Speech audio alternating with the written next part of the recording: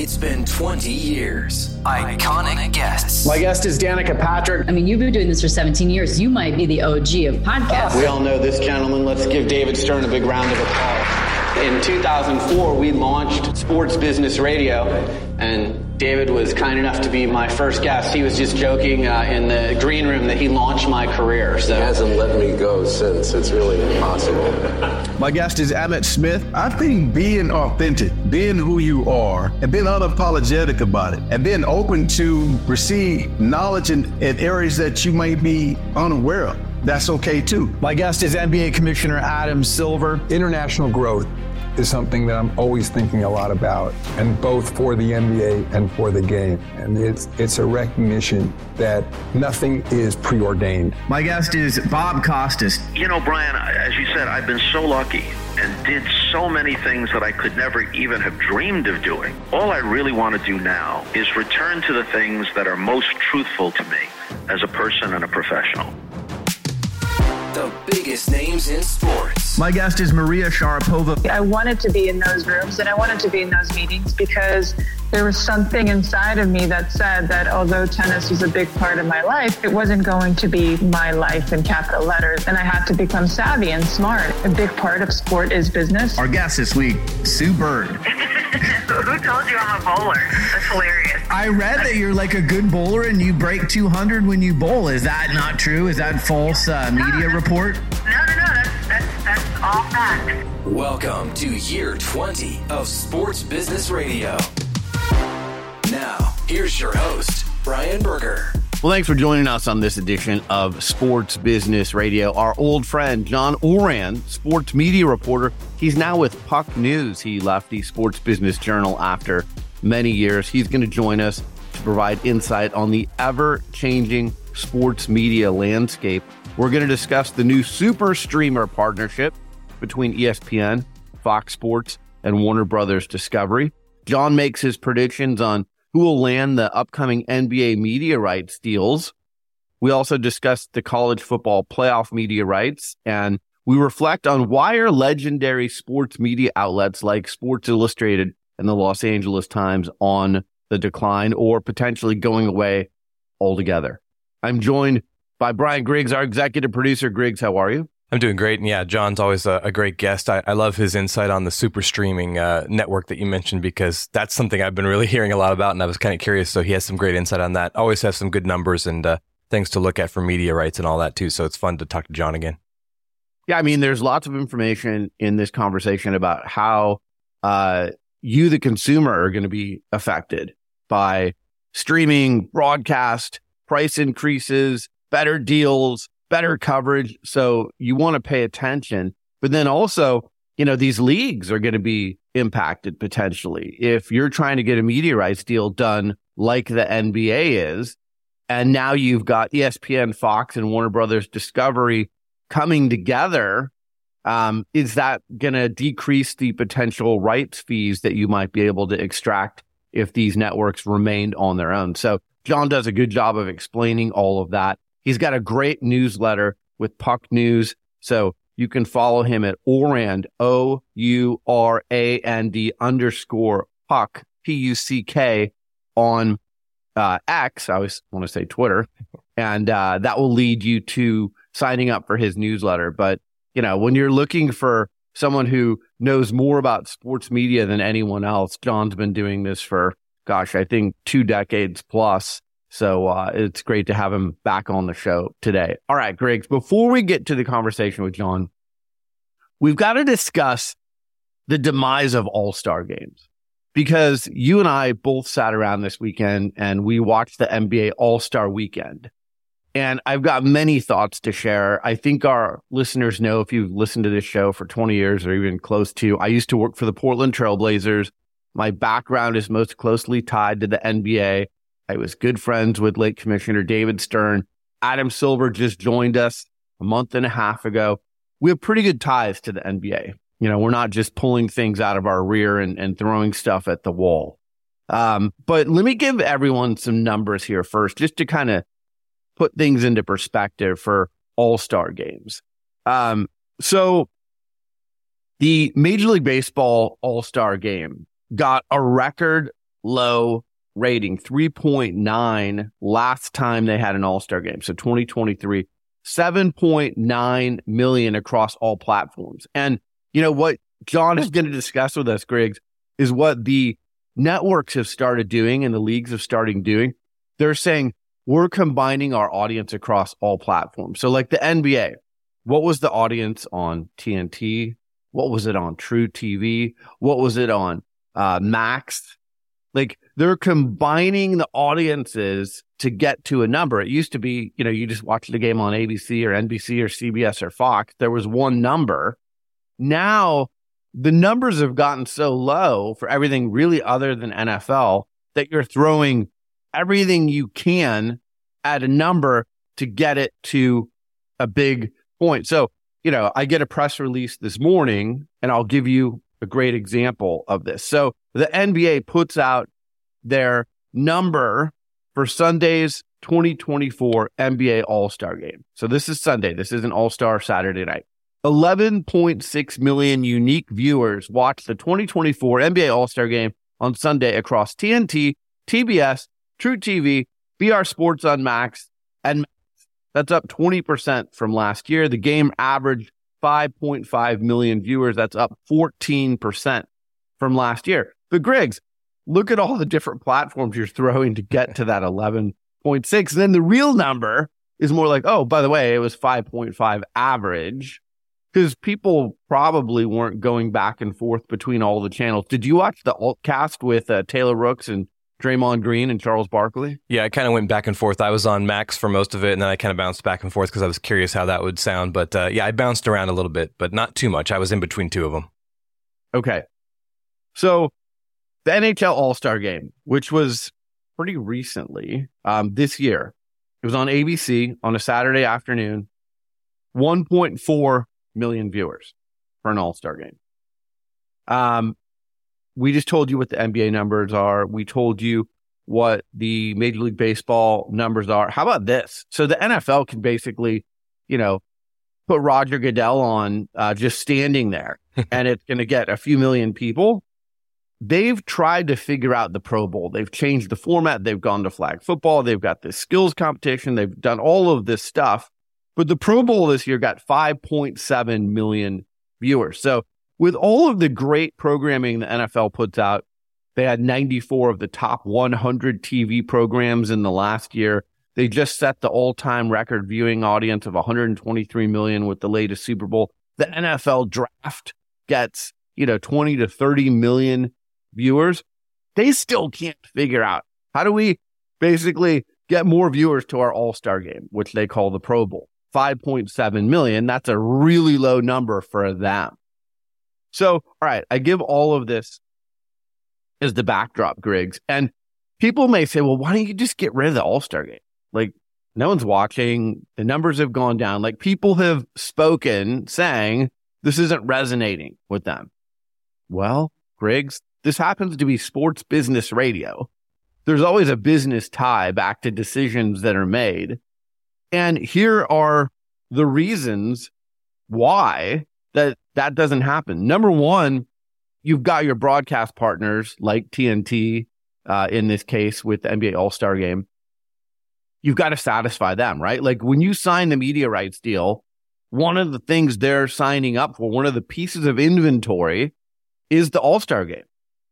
Number two, you've got your sponsors. You've got Starry. I've never heard of Starry all year long except for the Starry 3-point contest. It's like True TV. I never hear of it except for when it's the All-Star Game or March Madness. Right? Yeah, exactly. Yeah.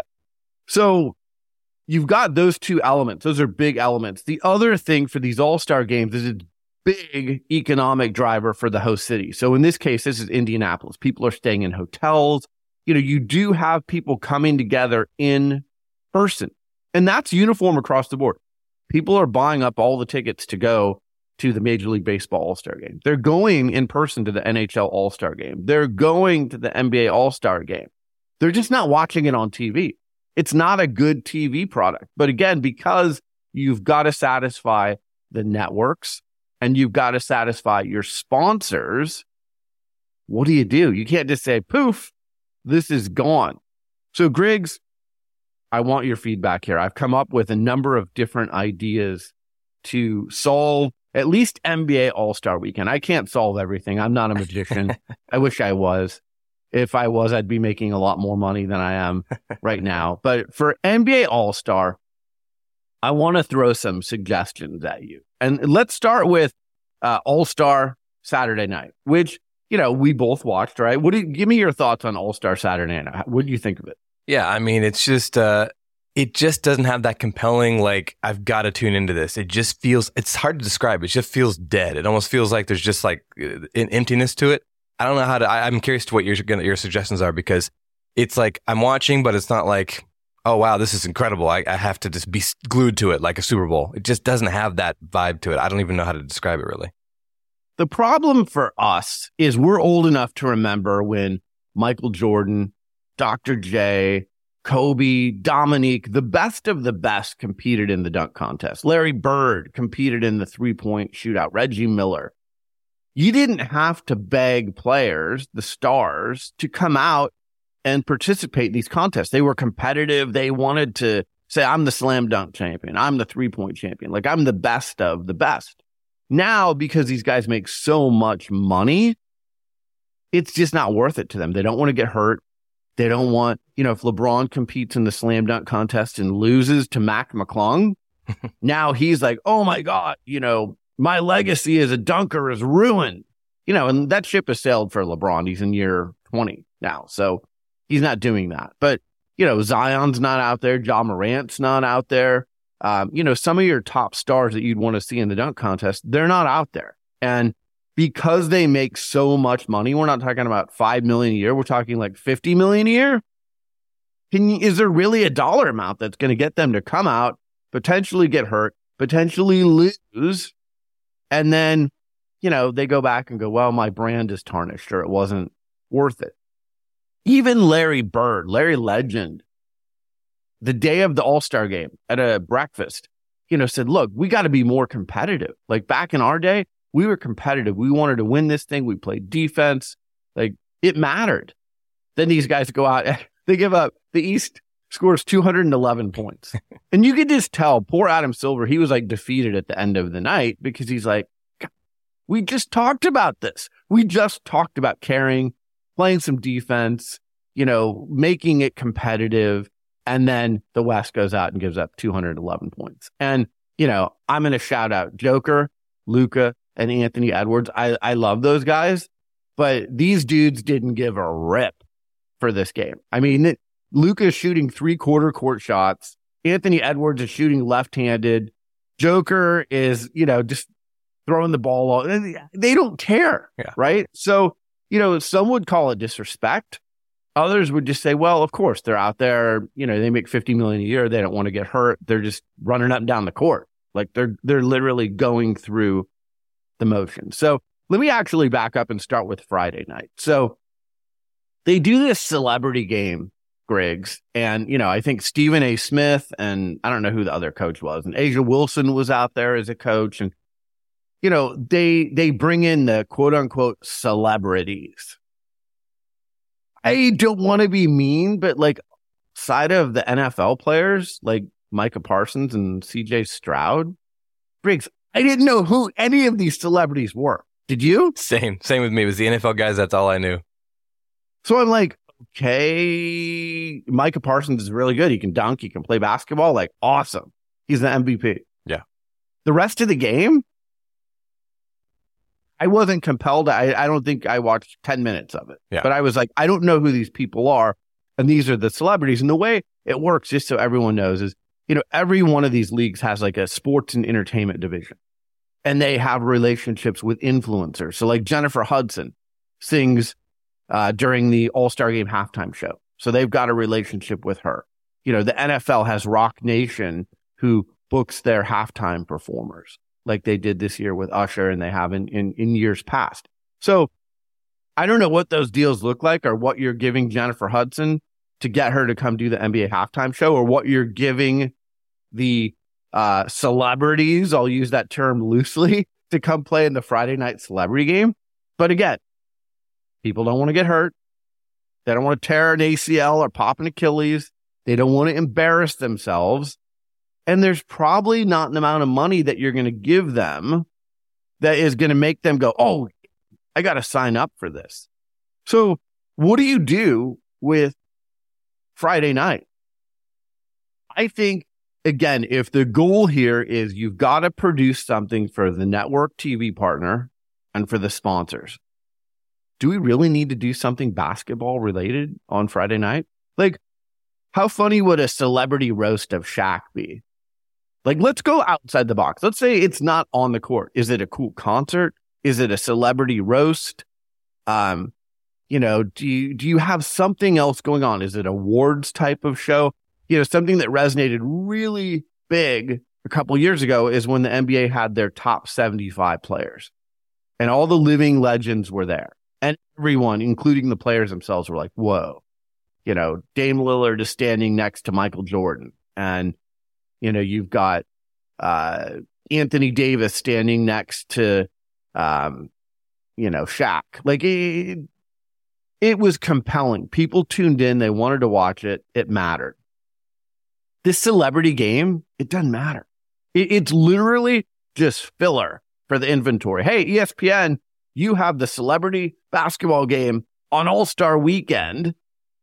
Let's have a game. Is there something else besides that you could put on that would be compelling to the sponsors and to the TV networks? What do you think, Greg? What would you do? Yeah, I like the roast idea. I think it'd be fun to have kind of a more unfiltered TNT crew that just kind of does a live podcast where they just kind of go off more and get a little bit more into what they really want to say without being too crazy. But they're hilarious. I mean, that's the best part of the whole NBA is watching that TNT pregame and halftime show. They're awesome, and they have so much good insight too. So I think that'd be fun. Maybe a little more unfiltered. I like your roast idea. I think that'd be hilarious. There's so much comedy in the NBA. Those players are hilarious. There's a lot of fun, and there's a lot of side you don't see to these players because they're out playing, and you see the competitive during the season. There's some fun personalities. I think, we see Draymond. I mean, he's hilarious. And Chuck and all these guys. Let them go a little bit more, maybe unfiltered, a little bit more of a podcast vibe for something. I don't know. Yeah. It's got to be better than what they've got right now. Yeah. Because that's not working. The ratings show, they're not getting, they used to have, okay, here's some real, back in the day. So I used to work with Brian Grant, who played in the NBA. And I helped Brian Grant run his celebrity golf tournament. And we worked with Mark Wahlberg and his team who ran a celebrity basketball league in Los Angeles. And Leonardo DiCaprio played in it. There were some big stars playing in this league. Why can't you partner with that league and get more A-listers playing in the game? If they're already playing pickup, I mean, is it because they're on TV? They don't want to be embarrassed potentially on ESPN. So they're going to say no. But Justin Bieber, Luke Perry used to play in the game. It used to be A-listers who played in the game. And if you could go back to that, then the game matters. Mm-hmm. Now you're turning it on and going, whoa, okay. Some of the biggest stars in the world are playing in this celebrity game. These are true celebrities. They're not people you've never heard of. No offense to the people that played in the game that I've never heard of. I'm sorry. Okay. So that's Friday night. Let's move on because the meat of this, I think, is on Saturday and Sunday. All right. I'm very excited about these ideas. I run them by a few different people. I'm a longtime NBA junkie. So let's start. Right now, we have the 3-point competition. I love the Sabrina Steph. That was the highlight of the night. It actually got the most viewing audience, the most eyeballs. The dunk contest is hot trash now. The 3-point contest, it was good. It was compelling. But, the highlight of the night was Sabrina and Steph. Here's how I would reshape All-Star Saturday night in no particular order. These are the things, the skills challenge, just, again, Anthony Edwards shooting left-handed shots and not giving a rip. Okay. So back in the 70s, this tells you how long I've been alive. And I think maybe the early 80s, CBS was the broadcast partner for the NBA. And God, it was good when CBS had the games. one of the things that they did outside of the actual game broadcast is that I think it was on like Saturday mornings. I'd get up every Saturday morning. Instead of watching cartoons, I was watching this. They had the legends of the NBA, like current players, competing against each other in horse. So you could wake up on a Saturday morning and you see George Gervin taking on Pistol Pete in horse. And these dudes, they know trick shots. Like, this is not me and my buddy in the driveway playing horse, which I played a lot growing up. Good shooting game. But, you know, you're behind the backboard, you're sitting on the ground, you're doing half court shots, like you're doing all these things. So for me to suggest horse is a competition at the NBA All-Star Weekend, this isn't something that hasn't been done before. It was done and actually done really well. So I'm saying put horse back into the mix. And if you watch the clips on social media like I do, who are the two players that do trick shots more than anyone else prior to games? Steph Curry, Luka Doncic. Okay? Big stars. They love doing trick shots. Steph made one last week. It was like a full court heave from the tunnel, made the shot. Luka did one at NBA All-Star Saturday practice, was at half court, bounced the ball, goes in. These dudes love trick shots. So imagine a game of horse. We even, Griggs, have the old McDonald's commercial with Larry Bird and Michael Jordan playing horse. Off the freeway, off the mountain, off the this, you know, Swift. You know, so there's a lot of horse and trick shots in the NBA's heritage. Why are we not bringing this back? And, oh, by the way, the NBA is trying to reach the younger demo. Who's the originator of the trick shots in the modern era? Dude Perfect. They have millions of followers on social media. So you do horse, you get the biggest stars like Luka and Steph, bring in Sabrina, bring in Caitlin Clark, and you bring in Dude Perfect for the reach on social. And I think I would watch that more than anything else. So horse is one of the competitions. And by the way, let's increase the prize money for these things, right? Like, I was embarrassed for whoever, you know, Steph, Sabrina, thank you for competing. We're giving your foundations $25,000. What? $25,000? Now, to you and I, that's a lot of money. To the NBA, a $10 billion a year league, and to these sponsors, come on, $25,000? It's got to be something more meaningful than $25,000. Maybe it doesn't have to be, you know, $1 million, but it's got to be more than $25,000. Okay, the next thing is, and this is capitalizing on the popularity of Steph versus Sabrina, it's the NBA versus WNBA three-point shootout, but now we're going 2-on-2.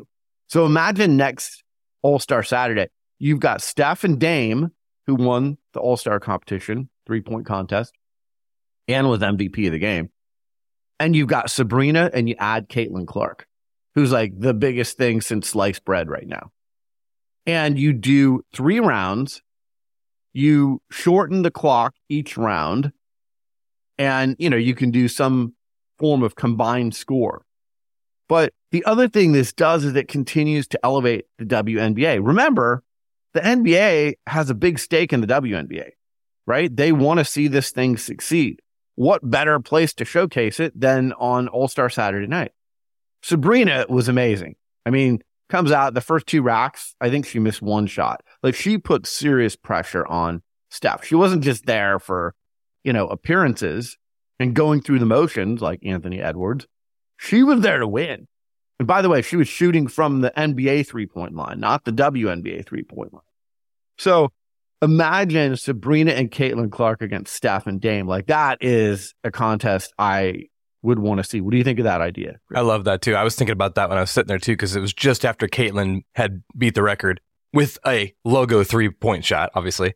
So, yeah, I think that's awesome. Sabrina's so engaging, such a great speaker. She's so fun to watch and hear her talk. She's so smart. Steph loves her. You can tell they have a great, a great camaraderie, and Dame would be a great addition. I agree. I think that's awesome. And back to your horse thing, hilarious, great idea. I grew up playing horse. Also, the players aren't going to get hurt most likely in horse, so that might incentivize them to like, hey, I can play. I can just go out and have fun. I'm not going to get hurt. So that's a great idea too. So 2 for 2. If you want to add a legend to this contest, so Steph and Dame, Sabrina and Caitlin, let's look at Ray Allen on the NBA team, and let's bring in Sue Bird on the WNBA team. Yeah. So let's add a little more flavor from past legends who can still shoot it. You know, Reggie Miller was there. You could put him there instead of Ray Allen if you want. But like, there's things you could do here. And again, you're elevating women's sports, which I love. You're elevating the WNBA, which the NBA has a stake in. And you're making something competitive. Like Steph and Sabrina cared. That was the only thing I watched all weekend where I was like, those two care. That's it. Everything else, they don't care. They're going through the motions. They're doing this for sponsors. They're doing this because it's required. The only thing I felt like was really competitive the whole weekend was Sabrina versus Steph. All right. Now here's a take on the, I would get rid of the regular 3-point competition. So you have what I just described, the WNBA versus the NBA. Now, Griggs, we're going with the long 3-point competition. So if you're like me, I grew up playing basketball. You know, one of the drills I used to do is you stand right under the basket, you do a layup, you take a step back. You hit that mid-range, you take a step back. You're at the free throw line, you make that, you take a step back. You're at the 3-point line, you take a step back. You maybe go to half court, you hit that. You know, you keep taking a step back.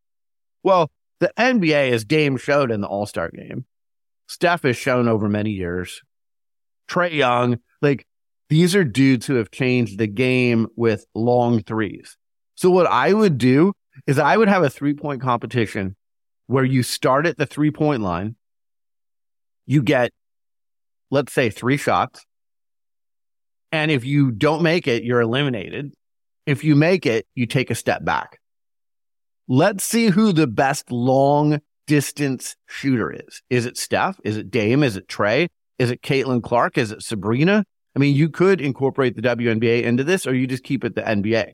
But let's see who the best long-range shooter is. I don't care if it's only 3 or 4 guys. The dunk contest only has 3 or 4 guys. So, like, it doesn't matter to me. We don't need 10 guys in a competition. I just want to see, like, who wears the crown of best long-range shooter. You get 3 shots. You can take a step back. Maybe as you advance in rounds, you only get 2 shots. Maybe you only get 1 shot. You could come up with ways to adjust the rules, but I want to find out. You know, Luka takes long shots. Joker takes long shots. Karl Anthony Towns takes long shots. Who is the best long-range 3-point shooter in the NBA? What do you think of that contest? Yeah, it's great. I was thinking during the competition too, I'm like, man, let's make a 4-point shot or something to make it more compelling. Because what do fans love? Half-court buzzer beaters, long-range shots, you know, at the end of halves. What do kids go watch after the game? Like we're talking about kids being on social media. They watch the highlights. They watch the half-court buzzer beater from Steph at the buzzer. I mean, that's what fans love. That it's engaging because it's just cool to see, and you don't see it in every game. So I agree. Like, back them up. Let's see how far we can shoot. Can we go 3-quarter shots? Can we do like you said, Steph from the tunnel? Is that going in? I think that's great because people love that. Fans love it. I love watching the half-court buzzer beaters. So let's go. I love it. All right. So we've talked about horse. We've talked about the NBA versus the WNBA 3-point shootout. We've talked about the long 3-point competition that I just described. Not everyone is a great shooter. So we got to have something for the people that aren't great shooters. That's why we have, Griggs, the pinpoint passing competition. Okay. In the NFL and the Pro Bowl, you see the little targets moving and, you know, Russell Wilson is throwing it at the 10-yard target, the 20-yard target, the bomb, 40 yards down the field. You get points for hitting targets. I'm not saying there has to be moving targets in this competition, but let's see who the best pinpoint passer is. And Griggs, to spice it up a little bit, let's not just have the current players involved. Let's get some of the past legends involved. Let's get Magic out there. Let's get John Stockton, Jason Kidd, Steve Nash. You could have a who's the best outlet passer competition like Joker or Kevin Love. Like, there are some short medium and long range targets that you could set up, and you get points for that. And I think the pinpoint passing competition between current players, big and small, and also some of the legends that I just mentioned, maybe the legends are like, I don't want to get hurt. Okay, you could still find enough guys who were really good passers back in their day. Like Oscar Robertson, probably not doing this, right? Could you get Magic to do it? Steve Nash is still in pretty good shape. You're not asking them to run him down the court in a game. You're saying pinpoint passing. So I think there's something there. Of all the ideas I presented, this one is probably the one that I'm least excited about. But I think there's something there, and you probably have to come up with someone or something that is different than just shooting, right? Like the dunk competition right now, I'm guessing, Mac McClung and Toppin and, Jaylen Brown's a good shooter, but the other guys in the competition, like, they're not great shooters. They're good dunkers. They're not very good shooters. So they wouldn't be participating in the 3-point shootout, most likely. So that's what the pinpoint passing competition is. All right, here's the next idea. Do you remember last year? Go back and listen to this interview. We had Tracy McGrady on, Hall of Famer. Tracy McGrady has started a one-on-one league. Why are we not having one-on-one at NBA All-Star Weekend? Now, I know guys don't want to get hurt. I know guys make a lot of money. I know guys don't want to lose to someone else and hurt their brand. So this is a hard sell. But if you could get the best players to buy into this, I mean, imagine Giannis versus Joker in the big man's division. Luka versus LeBron in, the medium range division.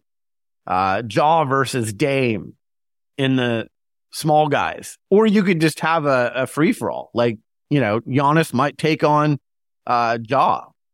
You don't have to have a size division. But this is where you need to put up some serious money, like $5 million, $10 million to the winner. Like, come get the prize money and be crowned the one-on-one champion of the NBA. I would watch this every single second. Here, I'm dating myself again. Way back in the day, I was one of the radio voices for Loyola and Marymount. The year that Bo Kimball, who made the left-handed free throws, graduated, he got drafted by the Clippers. Before the draft, some promoter did a one-on-one competition, and the finals was Gary Payton against Bo Kimball. Go back and find this on YouTube somewhere. It was outstanding. These guys were both about to enter the draft. Lionel Simmons was in it. Like, there were some good college basketball players in this one-on-one contest, and they put up good prize money at the time. Why can't we do that at the NBA level? Why can't, if Jordan Brand's going to stick their name on the Altcast, you wouldn't rather stick your name on the one-on-one tournament? And, you could do this in conjunction with Tracy McGrady, who was one of the great one-on-one players of all time. Like, how amazing would it have been if you saw Tracy McGrady versus Kobe one-on-one at an NBA All-Star game? I mean, forget the All-Star game. I just want to see that, right? And I think it would resonate. The broadcast partners would be thrilled. This would be viral all over social media. But again, you need the buy-in of the players. That's going to be the sticking point. Griggs, what do you think? Yeah, I think that's the hardest part. I love the idea because you could have some iconic matchups. You mentioned a few in there, but yeah, it's the buy-in. It's like, okay, what's it worth me to go out and do this? And these guys they get so mentally hurt if they lose something, the brand, and they, oh my gosh, I lost to this guy.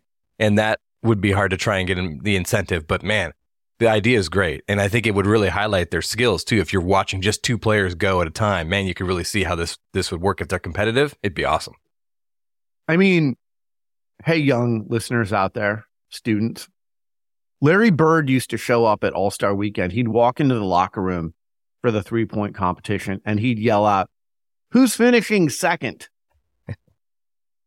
This is the competition that existed back then. These guys cared. They talked trash. It mattered. Now, it doesn't matter.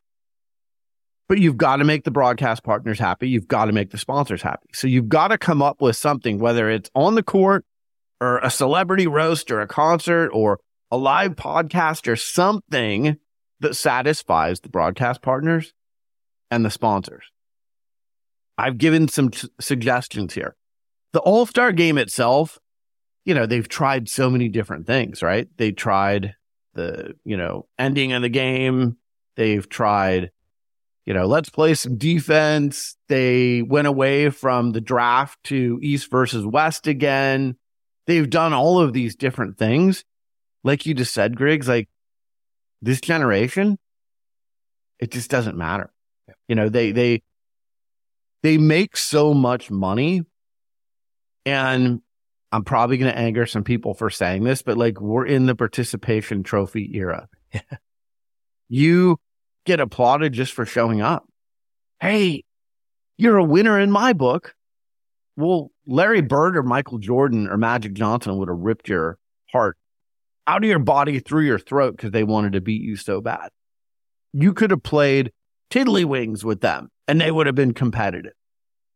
These guys that I saw show up for the All-Star weekend, they weren't competitive and it showed. And you've got to be super frustrated if you're Adam Silver because this is one of your showcases. This is one of your premium products.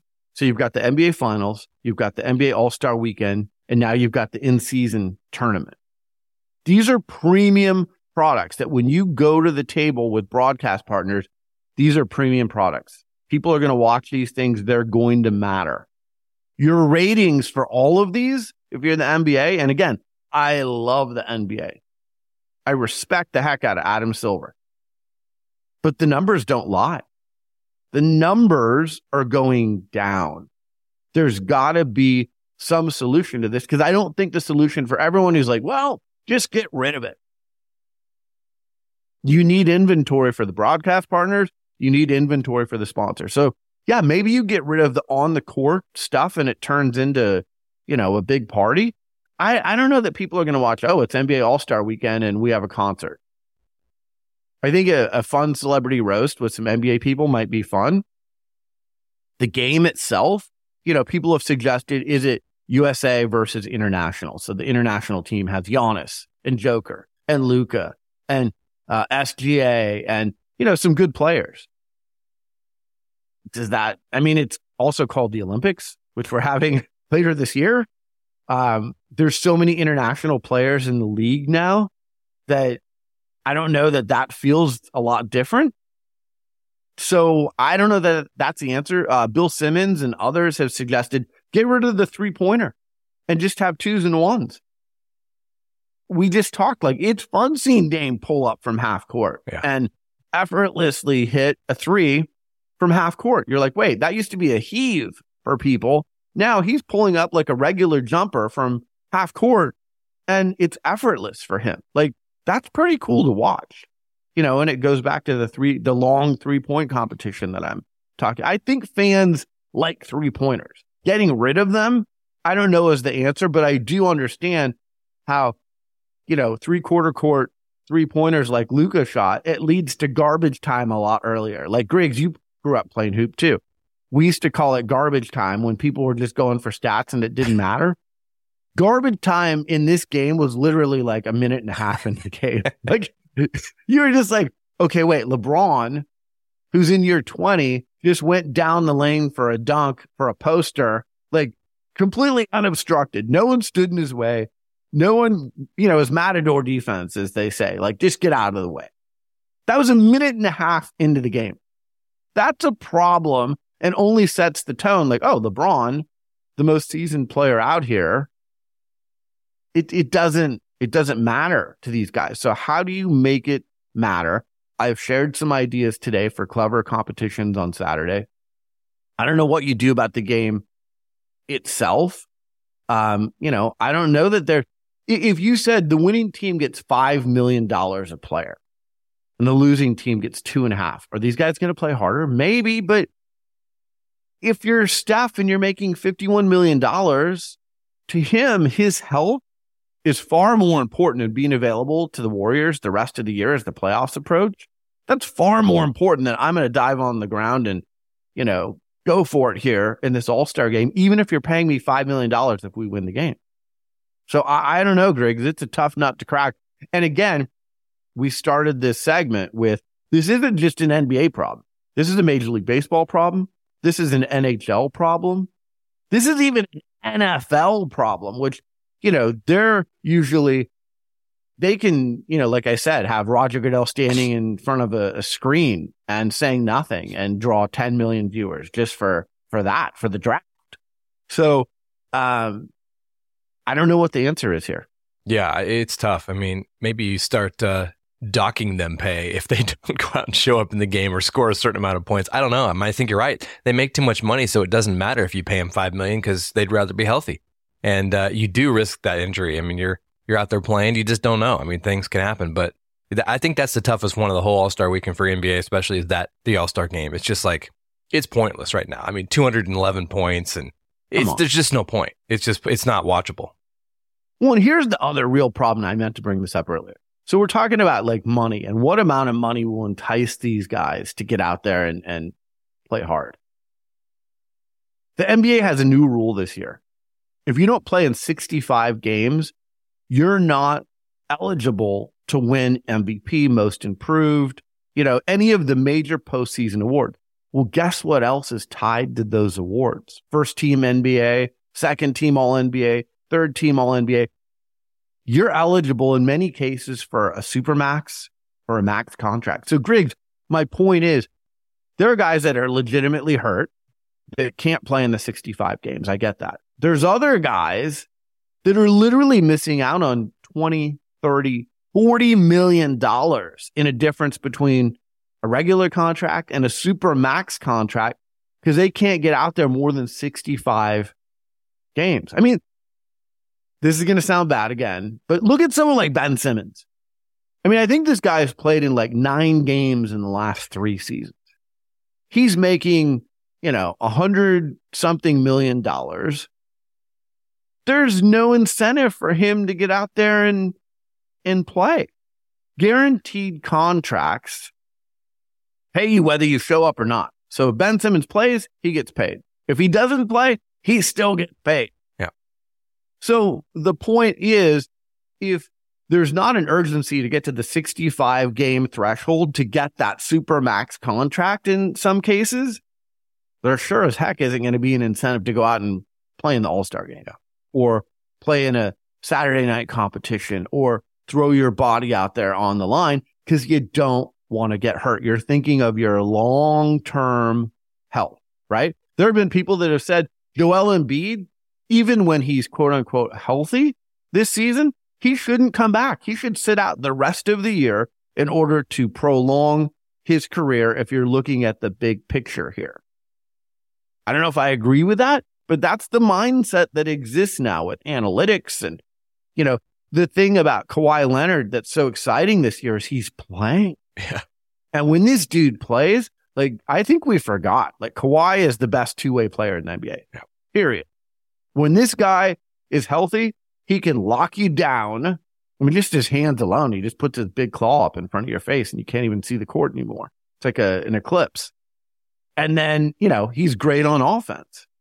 But for the last 3 or 4 seasons, it's, management, load management. And, he has to sit out the playoffs after playing the first 2 games and he can't play back-to-backs. And now we're just seeing regular Kawhi, who, by the way, no coincidence, healthy Kawhi, this season a few months ago got a huge $150 million contract.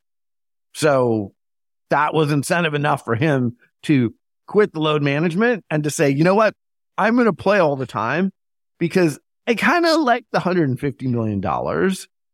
And I do want to win a ring with the Clippers. And, he's playing great. I hope he stays healthy. I really do, because he's great to watch when he's healthy. But this is a mess. Load management, players caring about the All-Star weekend, making the TV networks happy. I mean, I think the NBA, and we're going to discuss it with John Ourand, is going to do really well with their rights deal because it's a great product.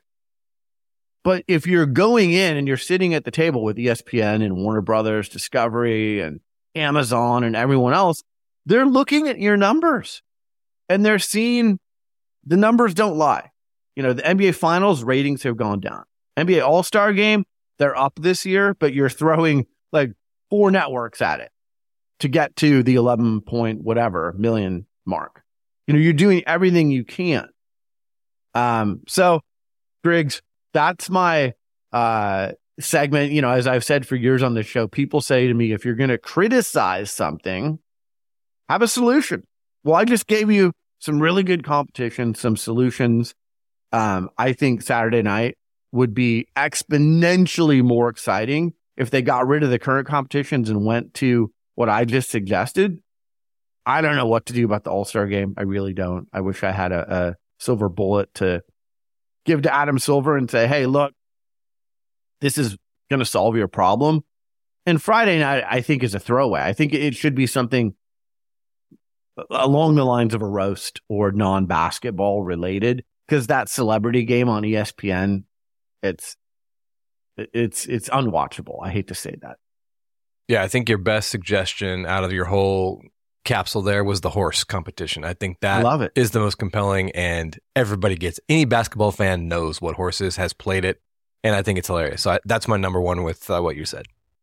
Well, and the other thing is, unless you're going to like go up to the catwalk or you're going to, harness yourself in with a bungee cord, like you're probably not going to get hurt playing horse, right? You're not going to tear a knee or pop an Achilles playing horse. So it's a low risk game. And again, you bring in Dude Perfect, and I know how the Dude Perfect thing works. They do 8,000 takes of something and they only show the one that works. Like, hey, I'm at the top of the, Empire State Building and we just shot it down to the street level. And look, it went in right away. No, it didn't. You did like 7,000 takes to get that one shot.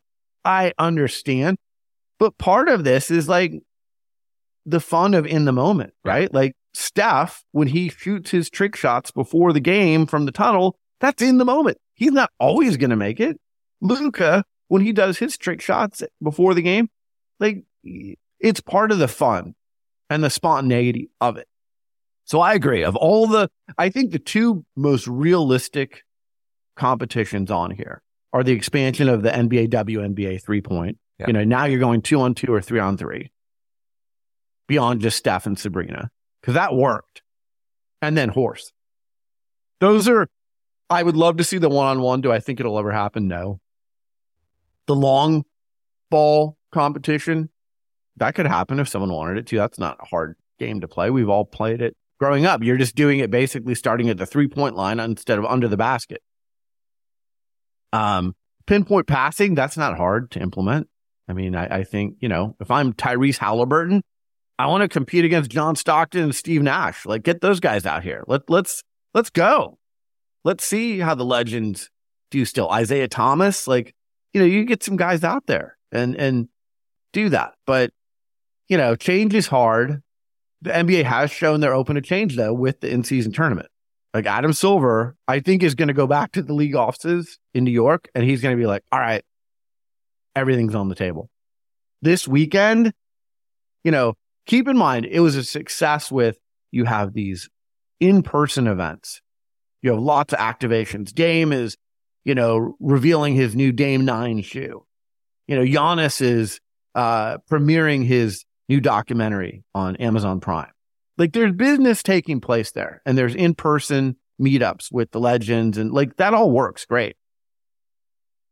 What we see on TV, if I'm one of the league broadcast partners or I'm one of the sponsors, I think something has to change. I mean, I don't even know who the sponsor of the dunk contest is anymore, but man, I mean, thank God for Mac McClung. He saved it the last 2 years. The rest is not good. The one thing I will say that I really did like with All-Star Weekend, the LED court. Yeah.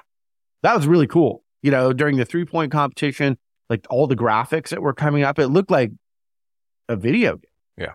Yeah. And you see the countdown clock and you see, here's the money ball. And like that worked really well. That court was awesome.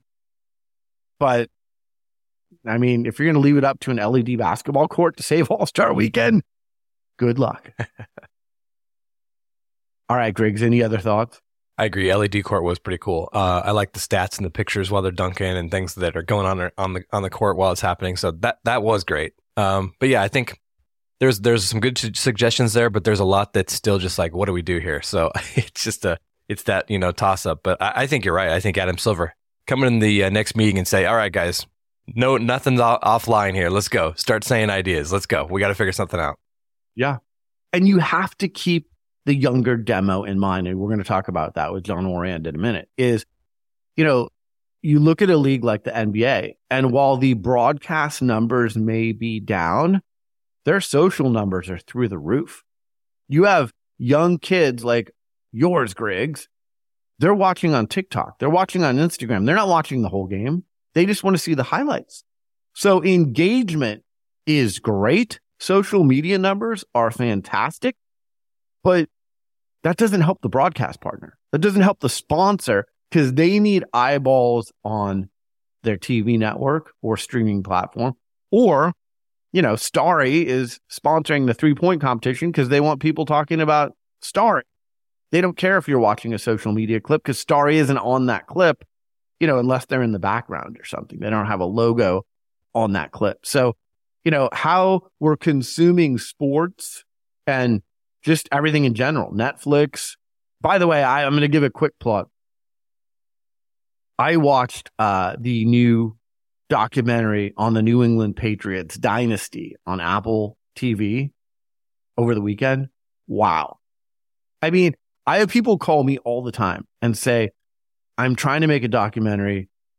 Last Dance is the apex of documentaries. Like, it is the model that everyone's shooting for. What do you think of this idea for a documentary? And I'm like, I mean, there's a lot of documentaries out there right now. I love Dynasty, the New England Patriots doc.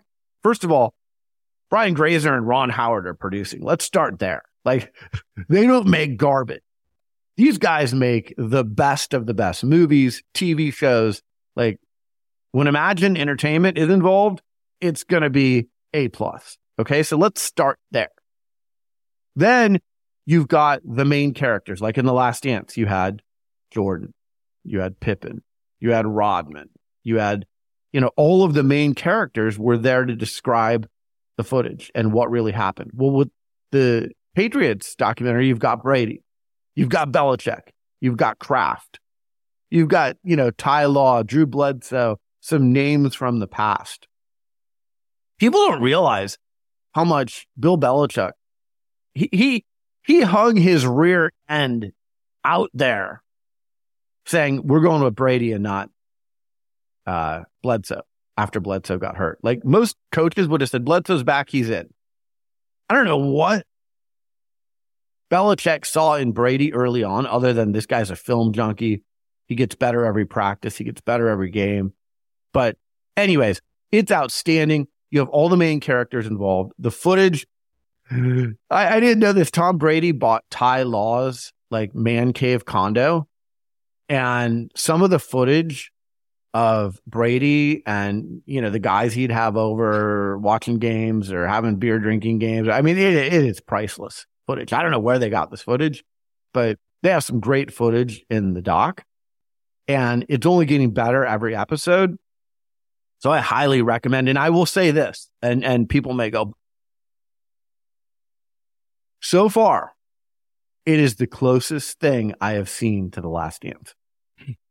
It is the closest thing I've seen in a sports documentary to The Last Dance. And, if you've listened to the show, I hold The Last Dance. It is the gold standard of sports documentaries, just documentaries, period. This is the closest thing I've seen to The Last Dance. So if you haven't watched it, watch it. It's really, really good. And I think it's going to get better as we go along. Griggs, have you watched it? I have not yet, but it is on my my watch list on Apple. So yeah, it's coming up for sure. Okay. All right. Coming up next, John Ourand, Puck News, sports media reporter. We're going to go through a lot of things that are going to affect you, the consumer, the sports leagues, media rights. Where's the NBA media rights going to land? We just spent a whole segment talking about the NBA. That's coming up next. You're listening to Sports Business Radio. We'll be right back. Hey everyone, Brian Berger here. I love innovation and I love tech. That's why I'm so excited to tell you about what MatSing is doing. You may have a solid wireless network at your venue, but do you have the highest performing antennas in the world to power your network? MatSing is the leader in multi-beam lens antennas.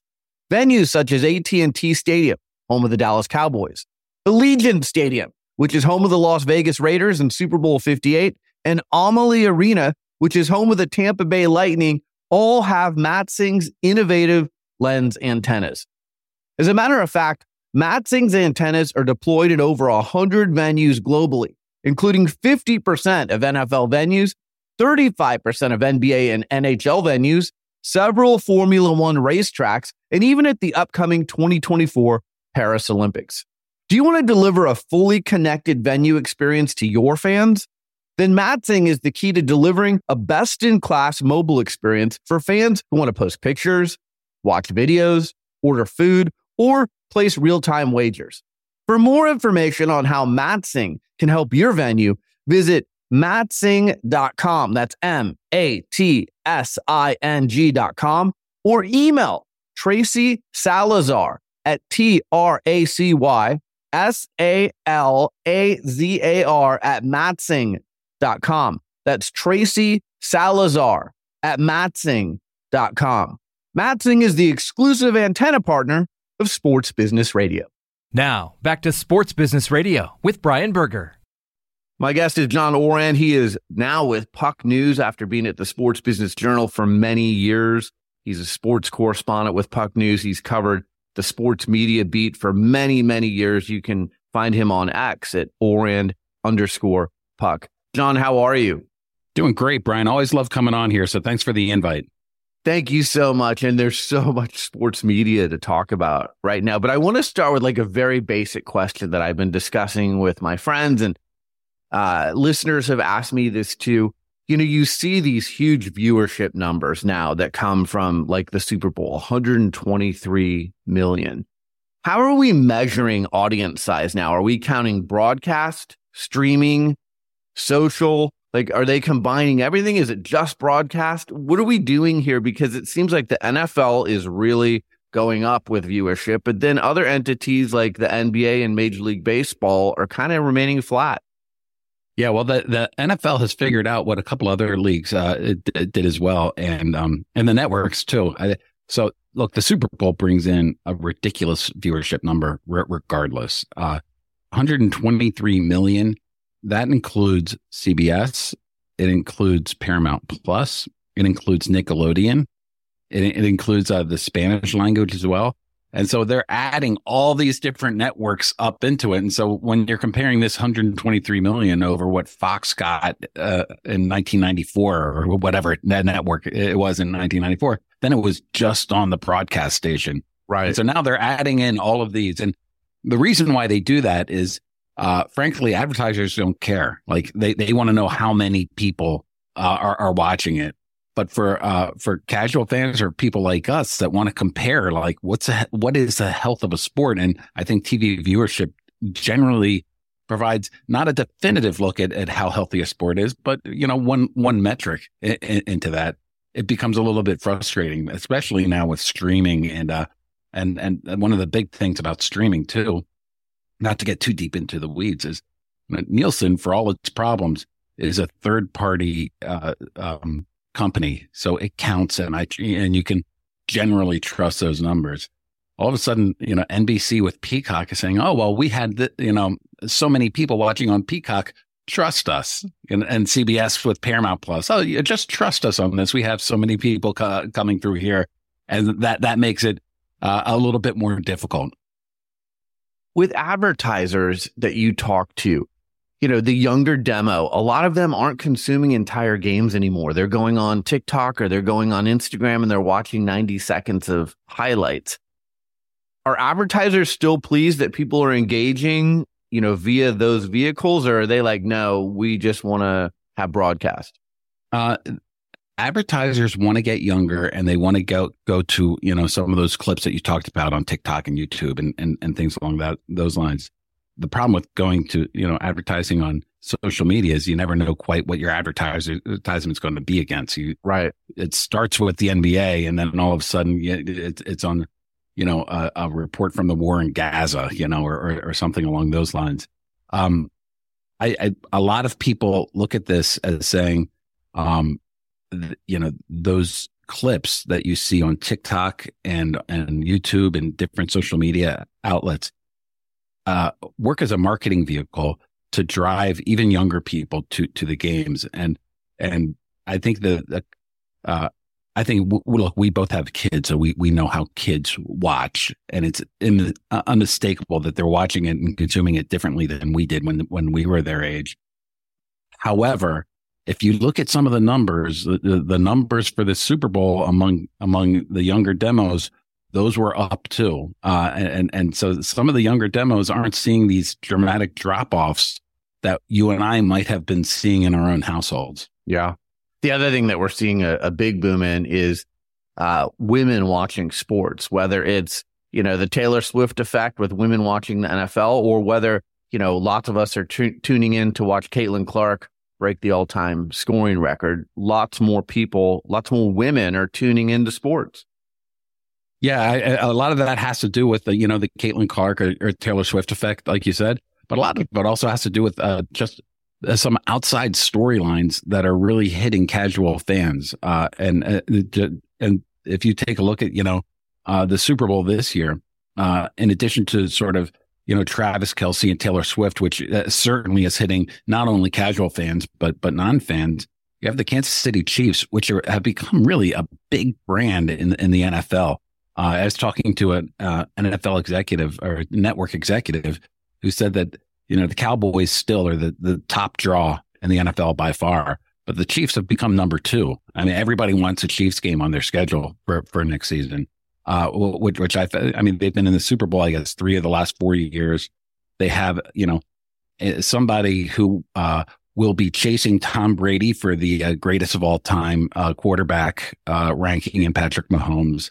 They have sort of a lovable coach, and Andy Reid over there, and just sort of like a recognizable team. And so that works at getting storylines off the field, which really helps attract younger viewers. I mean, the whole premise behind TV shows, I think a lot of football fans are like, all right, enough of the Chiefs. Let's get somebody new in there that we can watch. But if you look at this as a television show, people know these characters and they want to come back and keep looking at these characters and seeing how these plot lines end up developing. All right, I want to dig into some specific topics with you. The super streamers. Oh my gosh, I didn't see this coming. You've got ESPN, Fox Sports, Warner Brothers, Discovery teaming up on a super streaming service. All kinds of people up in arms. You reported that the NFL is relooking and re-examining their contract to see, is there an out? Where is this all going, John? The most amazing part, Brian, of these super streamers is that you have Fox, ESPN, and Turner, 3 companies that are known to leak, and they've been working on this for 9 months, and they kept it under wraps. Wow. They did not leak. They did not leak to the press. They did not leak to the leagues. They did not leak to advertisers. That everybody kept it zipped up, and I'm totally impressed by that. That to me is the biggest story of the super streamers. It's the super streamers is interesting because when it first got announced, and they said that they were going to provide it's not direct to consumer, though it sounds a lot like direct to consumer, but it's basically a multi-channel video provider, that just has channels that have sports on it. And they said, we're not trying to encourage people to cut the cord. We're trying to get people to, the cord nevers or the cord shavers to come in and try to take us. And I laughed when they said that, because of course they're going to get people to cut the cord, right? But as I've been looking at it, as the price point's been coming up and it's close to YouTube TV, I mean, it's going to be between $40 and $50. I'm beginning to think, yeah, they really are just going after these cord nevers and cord cutters. And I find it hard to believe if you're a big sports fan, that you're going to cut the cord to go to get a streaming service that has a lot of holes in it because it's not a true sports streaming service. So if you like the NFL and you order this service, you're still going to have to order Peacock to see NBC Sunday Night Football. You're still going to have to order Paramount Plus in order to see the CBS games.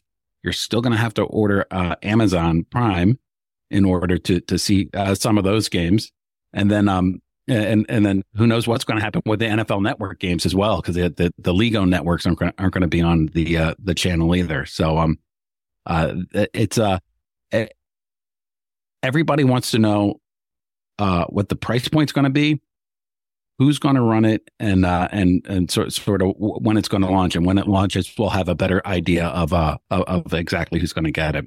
Why would these rivals team up? I mean, that was, to me, you said the leak was the biggest, not leaking was the biggest surprise. To me, I was like, wait a minute, these are rivals. They've taken each other's talent. They're bidding against leagues together. I mean, I was surprised that they would come together on something like this.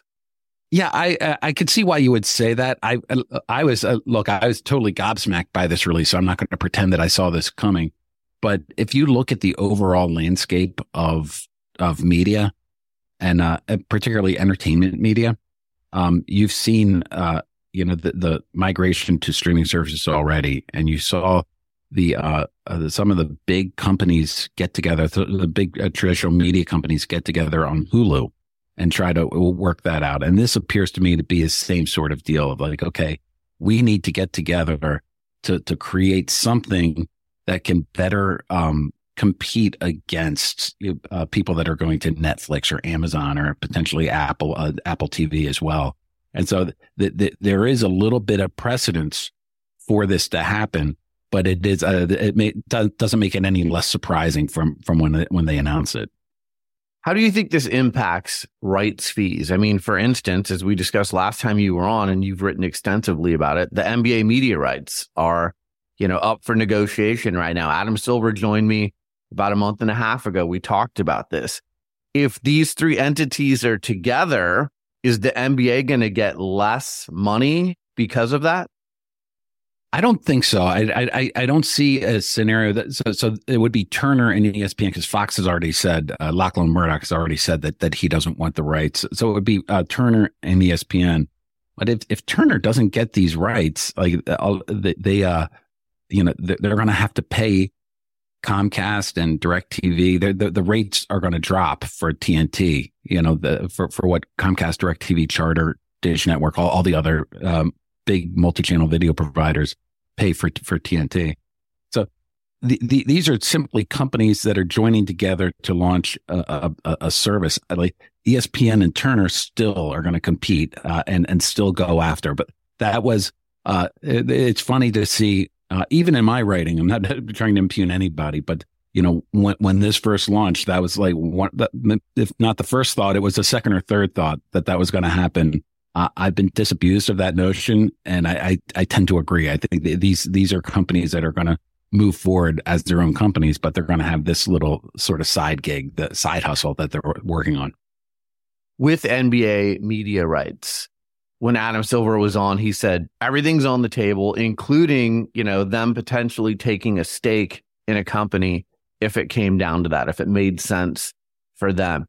I know I asked you this months ago when you were on with me, but what's the latest handicapping of who's going to get the NBA in this next media rights deal? All right, because you asked a question, I'll go out on a limb for you, Brian. Nobody knows until it actually happens, so I'll give a bunch of qualifiers here. But my prediction is, as of right now, and the week of February 19th, I see ESPN and Amazon as being 100% that they're going to get it. I see ESPN as getting the main package, which is going to include the NBA Finals. I see Amazon getting a package of games that includes exclusive playoff series that probably won't go up to the championship series, but that's still to be decided. NBC and Turner are going to be battling. And the big question for me is if the NBA decides it wants 3 packages because it doesn't want to force its fans to go to all these different providers, or if it's going to have 4 packages. It's going to have 4 packages. I see it going to Turner and to NBC. If it sticks with 3, there's going to be a big battle between NBC and Turner, Warner Brothers Discovery. And again, since you asked it, I'll give it to Warner Brothers Discovery, but that's a too close to call on that one. Wow, that's really interesting. I haven't heard anyone say that like Warner Brothers Discovery might not be in this next deal. And you know, we talked about this too before when you were on. They just gave not so long ago big contracts to the studio hosts, Kenny and Charles and Shaq and EJ, and you know, you just wonder, it's been such a mainstay there, and they have the All-Star game.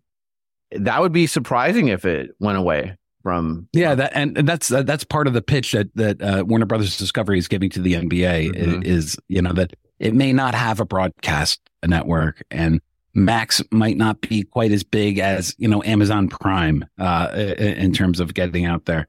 But the way they treat the game and the everything from you know, the pregame show, which has been a mainstay since the mid '90s with the NBA, and the NBA loves it. And the way they handle the game telecasts, and the way they've handled, you know, All-Star Weekend for as long as they've had it, and the fact that they've been with the NBA. NBA has been on TNT since the 1980s. For goodness sakes, yeah. I mean, it will take a lot to get the NBA to say, okay, we're going to walk away from this long-term relationship. So the part to me that doesn't make sense is, okay, I understand ESPN, I understand Amazon, but then if you bring in NBC, does ESPN stop airing games on ABC and NBC gets those games that aired on ABC like the NBA Finals? No, I think that if you look at it like the NFL, you know, they sell to different broadcast networks. So this wouldn't, I wouldn't look at this at all like ABC is going to have broadcast exclusivity. Okay. The big question is like, if NBC comes on, will it want to take a secondary position to ABC on the NBA, or will it say like, no, we need to have the NBA Finals, you know, every other year and share it with NBC or excuse me, share it with ESPN, ABC. That's the big question coming up. That's why you asked me and I gave you predictions, but there are lots of questions and lots of Swiss cheese type holes in my logic there. Yeah, I mean, from everyone I've talked to, I would expect this to be done at the latest by the end of the summer, wouldn't you? Oh, certainly. Yeah, I would expect that as the exclusive negotiating window that the NBA has with ESPN and Warner Brothers Discovery starts in the middle of next month. It ends, I think it's April 22nd or right around there. And I would expect pretty soon afterwards, we'll have a really good idea of where these are going. You're listening to Sports Business Radio. We'll be right back after this. Talent, hard work, focus, and determination got you here. Now take the right steps to prepare for your future and ensure that you stay at the top of your game, your business, your craft. Morgan Stanley Sports and Entertainment is a division of Morgan Stanley Wealth Management, dedicated to serving the unique and sophisticated needs of elite and professional athletes, entertainers, executives, creators, and other top talent and professionals in the sports and entertainment industry. They deliver the education, strategies, and expertise you need to help advance your financial game plan at every stage of your career journey. They speak the language, they know your business. Morgan Stanley will work with you to achieve your goals. I've trusted Morgan Stanley with my personal wealth management for almost 20 years. Visit Morgan Stanley at morganstanley.com/GSE. Now, back to Sports Business Radio with Brian Berger.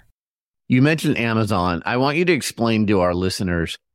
I don't think people quite comprehend how much more money Amazon and Apple have than Disney and NBC. I mean, they're sitting there with a pile of cash, and if they decide they want to get into the sports rights game, they're positioned perfectly to do so, right? Well, Amazon is a $3 trillion with a T, $1 trillion company, as is Apple, as is Google, YouTube as well.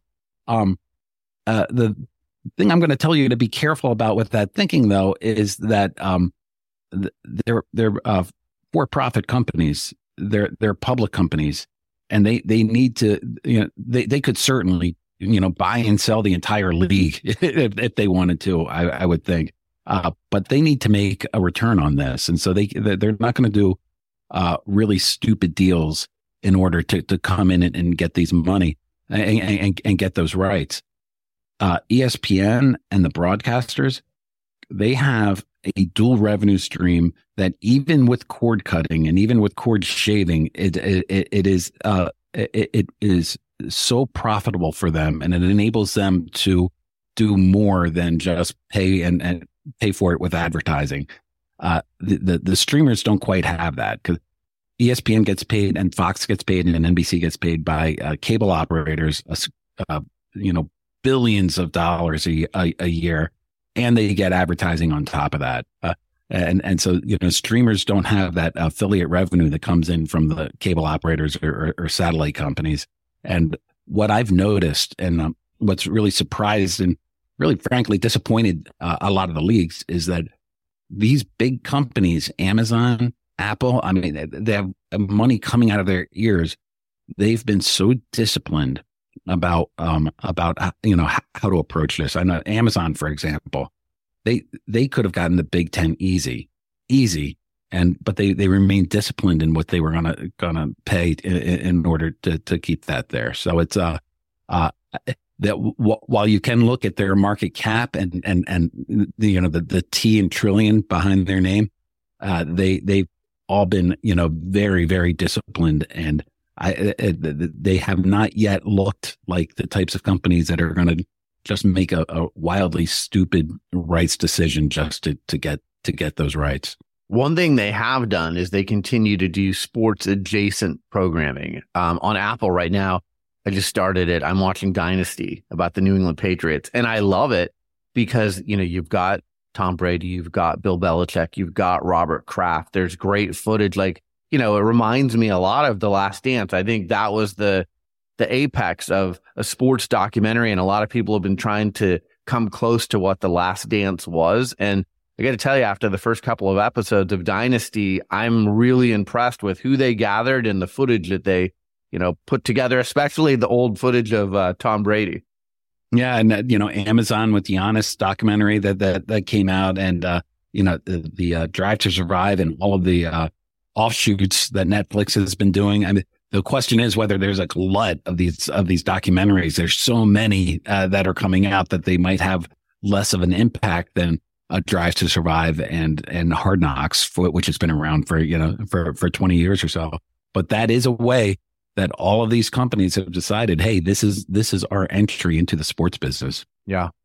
All right, let's talk about the college football playoff media rights, because it's been reported ESPN is where they're going to go. But then I saw a memo a few days ago from someone with college football playoff saying, whoa, hang on a minute here. There's no deal that's official yet. What are you hearing about college football playoff media rights? Yeah, Andrew Marchand, my former podcast partner, reported for The Athletic that ESPN and the heads of the CFP have agreed to a deal, and CFP still has a lot to finish up before they can actually ink that deal. And so there's been no deal that's been signed on that. So that memo that came out was partially true, because it's like, hey, there's no deal. Mm-hmm. I do want to point out that Andrew didn't say that there was a deal, and I certainly didn't say there was a deal. And I think the part of my story that came out was ESPN was kind of saying, look, if you don't take this offer, we have rights deals coming up with the UFC, eventually with the NBA, like we just said. The Major League Baseball has a potential to use an out in that, and could work out a different type of deal with Major League Baseball as well. So ESPN doesn't have the trillion, the T, like the Apple or the right. Amazon, and so it needs to make very hard decisions about where it's going to place its money. Well, and I ask you this all the time when you're on too, and so far it hasn't happened. But is this sports media rights bubble ever going to burst. And like you said, you've got these disciplined streamers on the sidelines. They're not just throwing money at anything and everything. I don't know if it's going to burst, but there's certainly chaos that's already happening. I mean, who would have thought that one of the Power 5 conferences, the Conference of Champions, imploded because it couldn't get a TV deal? Right. Major League Soccer, it didn't want to take everything and go behind Apple's paywall. It did that because there was not enough money among the traditional networks to pay for all that. So I don't know if there was actual bubble that's bursting, but there is a lot of chaos that's being introduced into the marketplace, and we've already seen some real time effects of it. I mean, the Power 5 is now the Power 4, and that would have been unthinkable 2 years ago. Yeah, I mean, you wonder, I had Greg Sankey on recently, you wonder if it's going to be the Power 2 eventually with the SEC and the Big Ten, and it's everyone else after that. But the expansion of the playoff, again, reminding our audience, a lot of people don't know, but the next playoff is going to go from 4 to 12 teams, right? That's what appears to be on the table until, as that memo that you referenced earlier said, everything is sort of up in the air and a little bit chaotic right now. But they have said that they want to get up to 12 teams by the next one. So if you're buying the rights, you're getting more games than, just basically 2 semifinal games and a final game if they do, in fact, change the format. Yeah, but the question is, there are 2 questions to that. One is, what's the quality of those games that you're getting? Are you going to get Ohio State beating some other team by 50 points? Because that's not a game that's really worth a lot. And then the other way that networks are starting to look at this is, if you're Fox or NBC or ESPN, you're already set in college sports and you're set in college football. Adding a couple of other games, even if they're sort of college football playoff games or early round, that's not going to help you with cable operators, and they're not going to get more money out of cable operators. They're not going to get better distribution out of cable operators because they already have, ESPN already has the SEC and Fox already has the Big Ten. So they already have that. So there's less of a push saying like, wow, we really need to get this to plant our flag in college football. Just a couple minutes left. Major League Baseball, the season's going to start soon. Lowest rated World Series ever. What I'm seeing with the NBA and Major League Baseball, their premium product, NBA Finals, World Series, those ratings are declining, at least on broadcast TV. What can Major League Baseball do to try and solve this problem? I think it's already been doing some interesting things. I mean, how long have I been a baseball fan? And all of a sudden, like Rob Manfred pushed through these rules of, the pitch clock and keeping the batters in the box and getting rid of the shift. And, that had the effect of speeding up the game. The average length of game, came down dramatically last season. I don't have the stats right in front of me, but it was dramatic. Also led to action in the game. So you didn't watch a guy pitch, throw a pitch, walk around the mound, wait for 45 seconds and then throw the second pitch. Like he's he's staying on the mound and throwing the pitch. And it gives the illusion that there's more action that's actually happening. So they are making moves to do that. But we are getting back to the idea that, my focus group of my own children, do not sit down with terrestrial television. They're watching some of the streaming services and they're consuming social media. And so, baseball has to do more about sort of trying to get kids in that aspect. And it's just as a final point, because I always hear that, like I've heard that since I was a kid, like baseball's too old. Whenever I go to a game, I see kids all over the place. Mm-hmm. Like it doesn't have like the actual game attendance. Sure, is filled with young people, filled with kids. But like you said, the challenge has been getting that to translate to TV, and even with the new rules, which I loved, and I went to several Major League Baseball games last year, and was just such an enjoyable experience to have the game full of action and a shorter game. It doesn't translate to broadcast TV. So if you're Fox or you're one of the broadcast partners, you're like, well, it's great that they have great attendance and that young people are watching, but it's not translating to our viewing audience. Although I will point out that the ratings for the locally regional sports networks for baseball games are pretty good. They're up. It's just that nationally, baseball's become sort of a regional. It's almost like hockey. When my team's out of the Stanley Cup, I find it hard to watch. The next series. With the NFL, my team loses. I'm watching the next playoff game. Regardless. Baseball. I happen to be a big fan, so I'll watch all the way through. But that's one of the problems that people have with baseball. Go Orioles, right? I have not mentioned Adley Rutschman yet on this pod, but I'll do it right now. Yeah. All right. Last question for you, because you've been doing this a long time. It's sad to me, John. I'm watching Legacy Media and I'm seeing the LA Times aren't assigning a beat writer to cover Shohei Ohtani and the Los Angeles Dodgers. One of the biggest stories in sports. I'm seeing Sports Illustrated and many of my friends who work there lose jobs or at least sit in limbo and wonder, are we going to get a deal done with anyone else so this thing can survive and continue? What's happening to legacy media? Why are these things that we grew up with declining? When I was with the Sports Business Journal, we bought the Sporting News, and we were like, this is a venerable brand. All it needs is a little TLC, some attention, and we're going to get this back because people love the brand. Mm-hmm. But not everybody loved the brand. People my age love the brand and older. And it was there were decisions that Sporting News made decades earlier that made it impossible to get that up and running.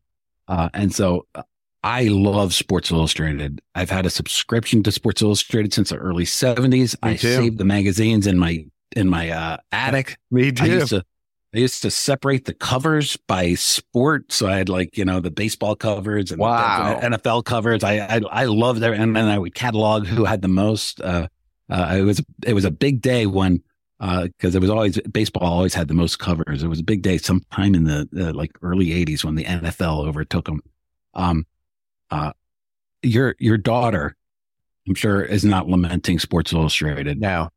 My son, who's 25, is not lamenting Sports Illustrated. There are decisions that Sports Illustrated made, decades ago that just didn't. The people that are lamenting Sports Illustrated, like you and me, what's the age drop off? 45 if you're younger than 45, and so there are just decisions that were made a long time ago that just didn't have foresight about how to profit off of the internet. And I think that's the big problem that we're seeing right now. I would wonder with Sports Illustrated, maybe you've heard this, but they have so many amazing archives, just photos. Is someone going to own those and maintain those, or are they going to the Smithsonian, or did they just sit on a hard drive somewhere? Well, they're in my attic collecting dust right now, Brian. I would imagine that there's still a lot of value in that. So I would imagine that's where the main value is with SI right now. Yeah. All right. How can people follow your great work with Puck News? I know you have a newsletter. Obviously, as I said at the top, people can follow you on X. Newsletter. It's called The Varsity. It comes out for free for the next 2 weeks, and then it's going to go behind a pretty strict paywall for I think it's right around $100 a year or so. And I am available on all social media channels. I'm probably most active still on X, which is, as you said at the beginning, Ourand _ Puck, PUCK. John, I always enjoy our conversations. Congratulations on this new job that you have. And, I just love you cover this beat better than anyone else. And thanks for joining us on Sports Business Radio. I love it. It's a lot of fun, and I'll come on anytime, Brian. Thanks for the offer. Thank you, John. 5G is here. Is your stadium ready? From an immersive fan experience to efficient game day operations, 5G is transforming sports and entertainment. If you're ready to jumpstart your 5G transformation, look no further than Boingo Wireless. Boingo is one of the largest operators of indoor wireless networks in the U.S. They provide stadiums and arenas with state-of-the-art 5G networks and support teams across the NFL, NBA, Major League Baseball, Major League Soccer, and NCAA. I'm constantly interacting with sports executives, and the reason they love working with Boingo is because Boingo manages 5G and Wi-Fi networks end-to-end, offloading very stretched IT teams. Whether your stadium is looking to support mobile ticketing, cashless payment, or connected operations, Boingo has you covered. But don't just take it from me. Their customers include world-class venues like Soldier Field, State Farm Arena, Petco Park, and University of Louisville. Boingo and 5G. Now that's what I call a win-win. For a limited time, Boingo has a special offer for Sports Business Radio listeners. They're offering a free 5G assessment for your stadium or arena. To get started, simply email sbradio@boingo.com and mention this podcast. That's sbradio@boingo.com. Our thanks to Boingo for their continued support of Sports Business Radio. Well, that's it for this edition of Sports Business Radio. Thanks for tuning in, and thanks to the Sports Business Radio team, Brian Griggs, Nicole Wardle, and Josh Blank. A reminder to kindly subscribe to our award-winning podcast. Our feed features 20 years of podcasts with the biggest names in sports and business. Go to Apple or Spotify podcasts and click on the plus sign in the upper right-hand corner. That way, every episode of Sports Business Radio will be delivered to your listening device each week. We'd love to have you give us a 5-star rating and write a review of our podcast as well. It'll take you just 2 minutes. I'm Brian Berger. Have a great week, and we'll talk to you soon, right here on Sports Business Radio. Follow Sports Business Radio on Facebook, X at SB Radio, Instagram, TikTok, Threads, and online at sportsbusinessradio.com. SBR is produced by Brian Griggs at griggsproductions.com.